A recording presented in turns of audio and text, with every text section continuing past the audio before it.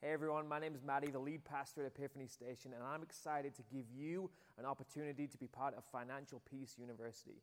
If you don't know what Financial Peace University is, or FPU is, here's a little bit of a clip to give you an idea of what it does in the lives of people and families just like you. Check it out. Most stories that have a happy ending don't feel like it along the way. We borrowed for everything. Want a new couch? Go finance it. Want a new TV? Go finance it. Want a new car? Go finance it. My whole philosophy was credit cards. I'll just work another week.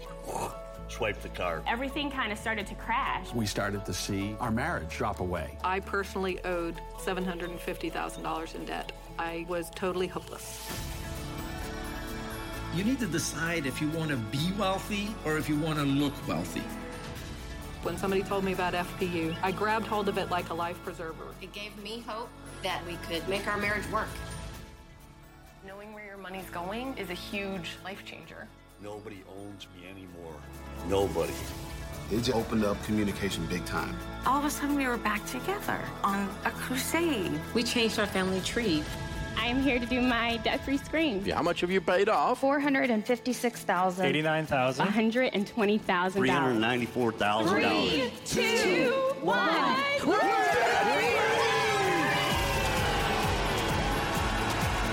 This financial peace stuff is working. People are getting out of debt and they're becoming millionaires. We are the first generation that are millionaires. And we've given more than we ever imagined we could give. I now have a net worth of $1.7 million. Hope is real.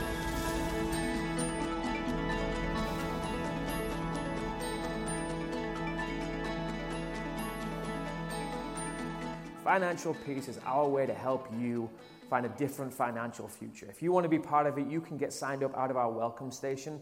More information about when the classes run and when they launch in the beginning of May can be found in the back of your program. We hope to help you find a better future.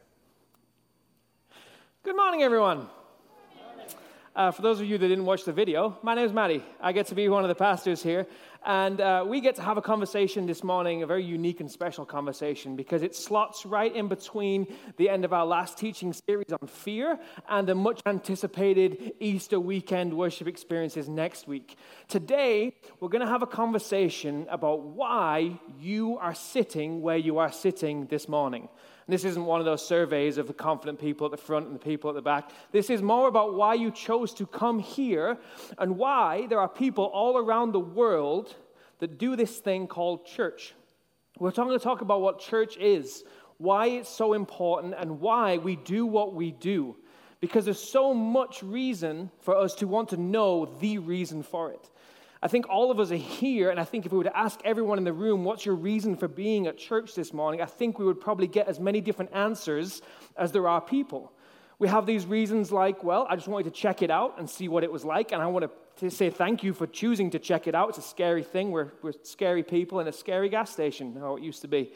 For some people, going to church is a habit. It's just kind of something you do. For some, it makes them feel better. Some people come to church to find community and family, friendships. Some people come to church because they want to worship. They want to be taught out of the Bible. Some people come to church for a myriad of reasons I will never be able to understand. But as you leave today, the only thing that I want you to know more about is the reason that church exists. Not the reasons we have for being here, but the single and solitary reason that the church exists today. Because all of us would maybe say that we go to church. And the potential in that is we can go to church all the days of our lives and completely miss out on the reason it exists. We can miss out on its purpose, and really it can just become like one of the most boring hobbies in the world. But if we were to understand what it is, we can understand our part in it. So what is church? Church is people. In the most simple format of breaking it down, church is a group of people that decide to get together. And it doesn't matter how big that group is or how little it is. It doesn't matter the location. It doesn't matter the community. It doesn't matter the denomination or the model of how they do it. But it's a bunch of people that get together, a ragtag bunch of ragamuffins just like yourself.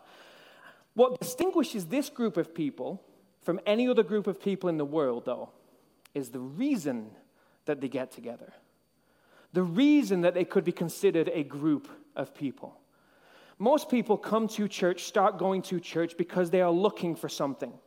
They are looking for answers, or looking for reasons, or wanting to know maybe what they're missing. You might know specifically why you're here this morning. You're here because you're desperate. It's Epiphany Station. Why else would you be here? Maybe you're here because you would like to maybe know what it means to do family or marriage, maybe understand money, maybe get to grips with your purpose, find the meaning of life. It could be that you want to know what's going to happen after life. For all of these reasons, we are searching, and we're looking for an answer. It's the searching that brings us together, and it is the answer that keeps us together. Because the answer that the church has was spoken a long time ago by a man called Jesus. And when I say the answer, I mean the answer to all of the questions that you've got, all the things that you're searching to understand. Jesus gave the answer. Jesus said that his purpose in life was to come and to shine a light on the meaning of life, the purpose and the reason for us drawing breath and doing anything at all. In one such opportunity when he was teaching, a man brought his question to Jesus. Maybe not out of the right motives, but his question nonetheless. And he brought the question to Jesus about what happens after life. We find that in Luke chapter 10, there was a man who was an expert in religious law. And he came to test Jesus with this question. He came to test him and he said, "Teacher, what must I do to gain eternal life?" What must I do to gain eternal life? And Jesus flips it back on him and says, "Look, you're smart. You're a smart cookie. You can do this. You are an expert in religious law. You tell me what you must do to gain eternal life." And the guy's like, "Okay, I'll take a stab.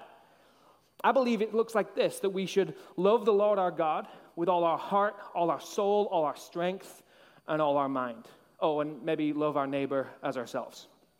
And Jesus said, "Right, you got it. Go get it, tiger. Do that, and you will gain life. You will live." Jesus, in that moment, answered every question we can ever have as to meaning, as to purpose for this life or the next. And he gave it in a very short prescription and description, a very short answer that only has two parts. It came to be known as the greatest commandment, the summary of everything that God has tried to communicate through the Bible, through prophets, through teachers, and through his church. Love God, love people. That is the purpose for all things. Now, we might spend, and people will spend their days trying to find a different answer. Maybe an answer that they like more. Maybe an answer that sounds more intellectual, more sublime, or just maybe more religious, that they like the sound of more. But no answer that you will ever find will come close to the importance of what Jesus answered to this solitary question. The answer to living life best, the answer to the next life and its best. This he gave as the reason for any man, woman, or child to be alive and to live well, to love well, to marry well, to parent well, to work well, to spend well, to give well, to serve well, to live well. He started and finished the conversation with this: love God and love people. That's all you'll ever need to know about then. It's all you'll ever need to know about now. And that belief is what the church has founded itself on for millennia.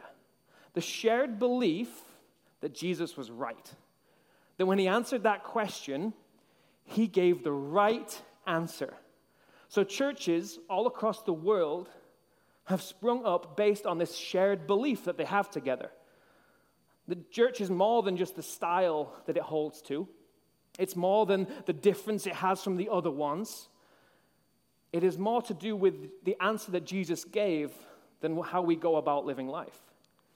And you are here, and I am here, and I think anyone who goes to church is there because something about that answer resonates. Something about that answer actually kind of grips at the spirit and the soul and says, hey, this might be right. It might be true that the most important thing in life is love.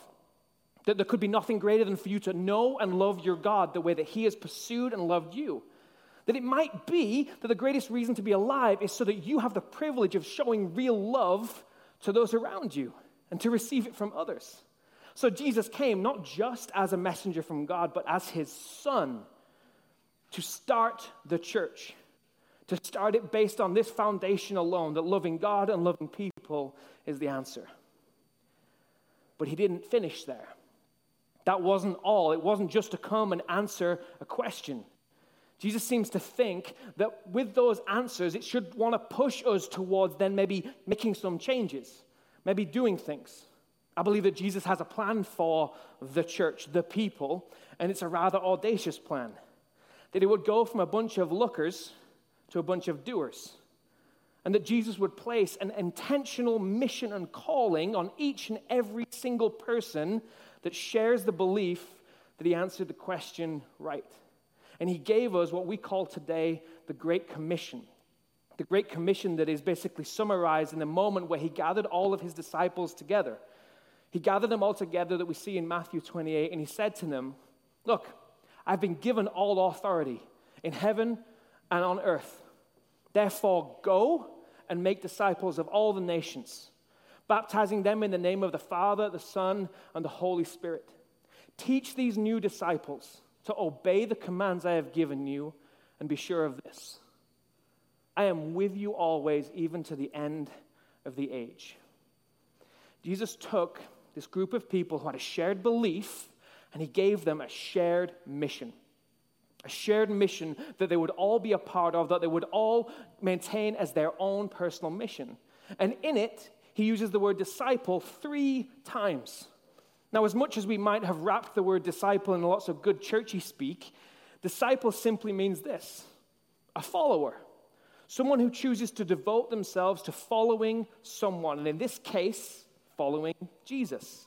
And what he says is the Great Commission is, hey, followers, go and make new followers and teach them to follow. He gives a Great Commission, a mission to the church, and says, it's not about you.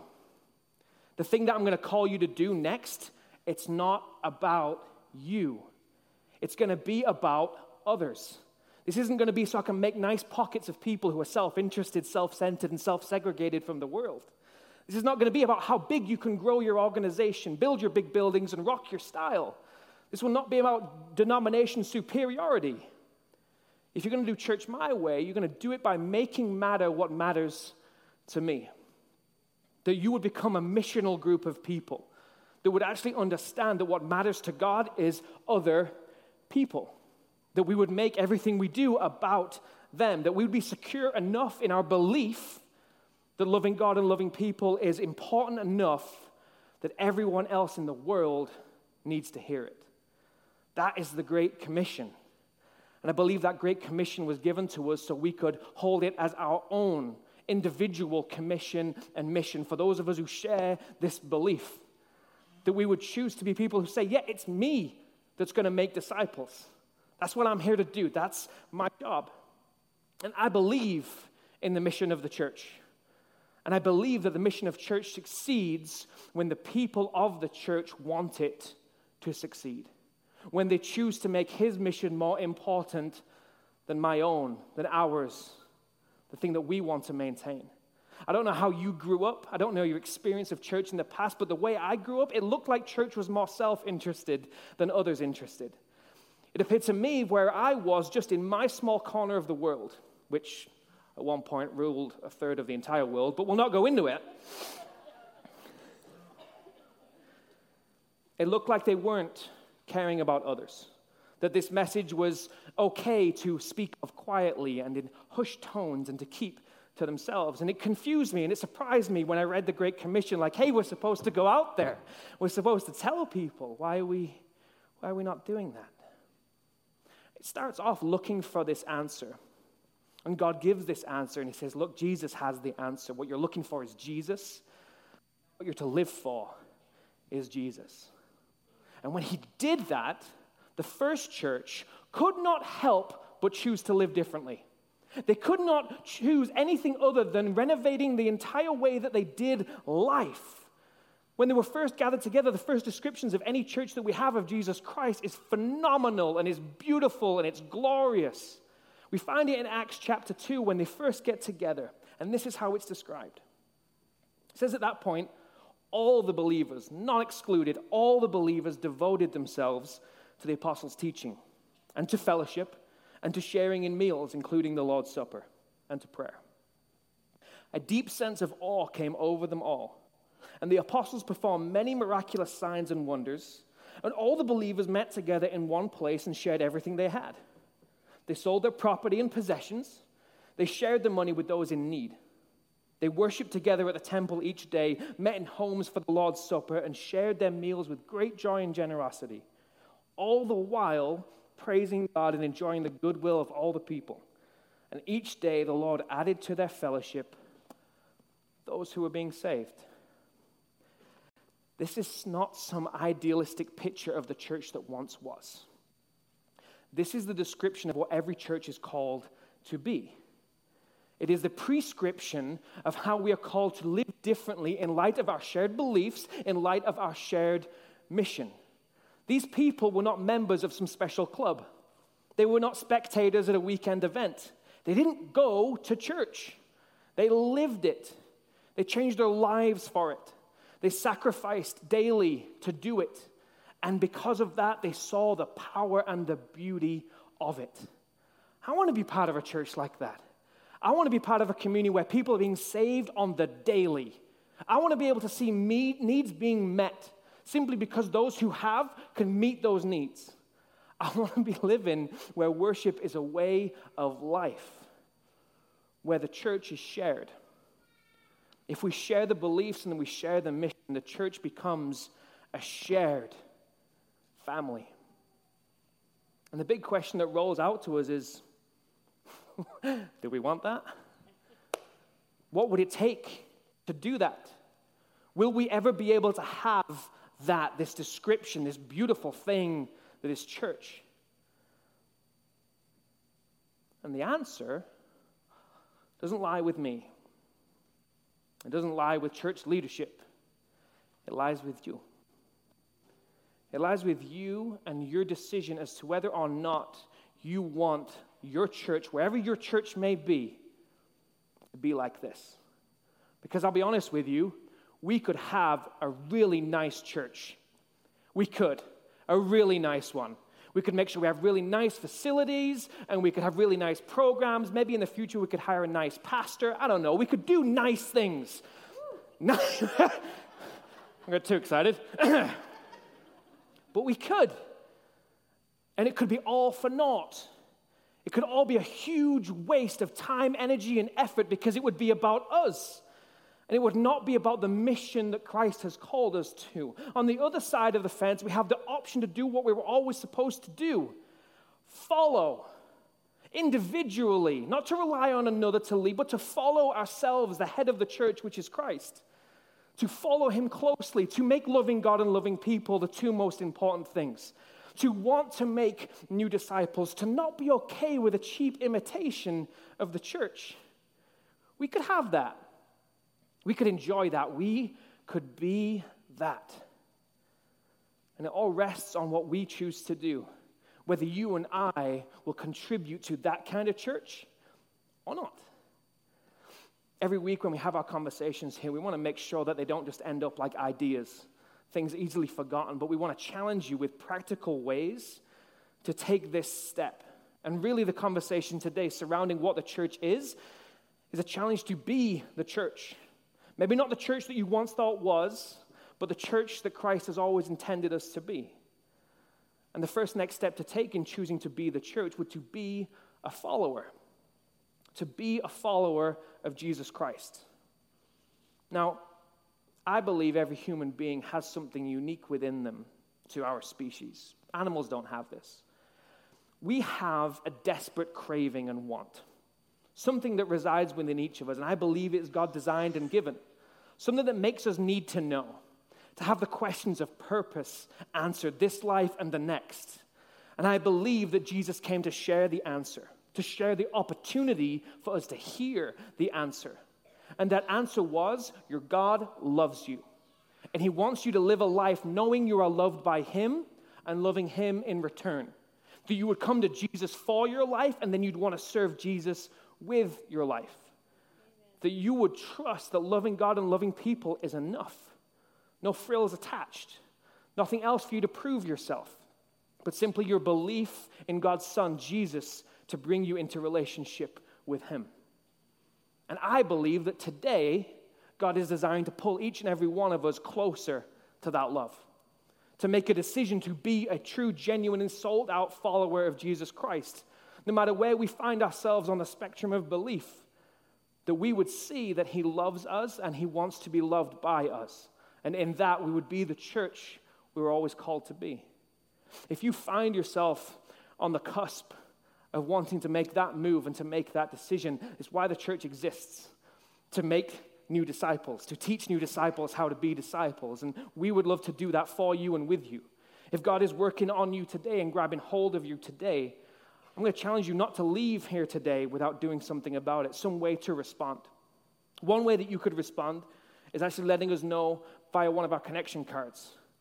And these are here so that in a true Norwegian fashion, you can let us know you want to make a decision and we can follow up with you on your turf. We can follow up with you in a way that will make you feel like we actually want this for you. If you're willing to grab one of our yellow connection cards, you can jot anything on there from, I don't think you've got a very nice voice, to, yes, you do have a very nice voice. And then somewhere in the middle, important things, like about your relationship with Jesus. And we would love nothing more than to talk about with you what that means and what it means for the rest of your life. You can find these spread all around the facility and at the welcome station. If you jot a name, a connection, contact detail, and then just maybe what it is that you're thinking, we would get in touch with you this week. You can drop them in one of the red boxes around the facility. The less Norwegian challenge to responding today is to talk to somebody, to talk to someone from our team. As we wrap up our worship experience, we'll have the music team up here leading us in the last song, and we'll have our prayer team down front. The prayer team is here to pray with you, to answer questions for you, to lead you closer to our Jesus. And if you are there today, I want to challenge you to make that step, either during the last song or after the experience is all done. They'll be there for you because we believe that Jesus is the answer to your questions and that he gave us the greatest commandment so that we could understand it, so that we could live a life without confusion, but instead one of hope. The next step for us to be a church or be the church, once we're willing to become a follower, is to be a leader, to move from the great commandment to the great commission, to choose to contribute to leading other people towards Jesus Christ. And we are all gifted differently to do this. You are all unique and weird, peculiar people for a dang good reason. Is that weird and peculiar people just like you need a person like you to lead them to Jesus. So we believe those gifts sit within everyone, that not everyone can do everything, but everyone can do something toward the mission that God has us on. And we want to equip you. We have discipleship training classes. We have small group communities. We have the ability to teach you how to lead somebody to Jesus. We want to be alongside you with your family as you dedicate to lead them in that direction. We want to do whatever we can to get you plugged into doing something. And if you feel like you want to take maybe a small step off the bench and onto the field, then I'm going to ask you, as you choose to be a leader, to grab actually one of our green connection cards. These green connection cards, they sit around in the same spaces as the yellow ones do, and they are there for you to be able to join the mission. For us to find a way to get you plugged in some way and fashion, to find out who you are, what you're gifted to do, and then to get you plugged in somewhere. Because we believe all of us are called. This calling that we have, it's not on an organization. It's not on a pastor. It's not on Epiphany Station. Epiphany Station isn't even the church. Epiphany Station is just a name we use to talk about a bunch of weird people that are part of the church. The calling is on you. You are the church. We are the church, and if we are going to be the church of Jesus Christ, it will be us that decides to do it. Jesus is the head of the church. He is our leader, he is our king, and he is our savior. So he gets to write the commands and the orders, and he defines who we're going to be. And he has not called us to spectate the greatest movement of people in the world. He's called us to be them. So as we consider what it means for us to be the church, I want you to have time to reflect on that. We're going to worship here in a second. The music team's going to head up here. I'm going to pray for you guys, but take the time to consider. If you have shared beliefs in the shared mission, will you take a share in the church? Will you do what we are called to do? Let me pray. Father God, I thank you that we are given responsibility, that you have called us to live differently, and because of that, we get to step into this vision you have for us, that we would be part of the beautiful thing that is the church, that we would see needs met, we would see people loved and cared for, that we would see people find the answer to life. So help us understand our own personal part in this. Help us not to get complacent. Help us not to see the success of others and just hope that's enough. Help us to lean into our calling, the personal desire you have to see us follow Jesus. Father God, we want to trust you with our lives and put all of that trust into loving you and loving those around us. So help us not to leave here without a burden, without a desire to do it different. We ask these things in Jesus' name. Amen.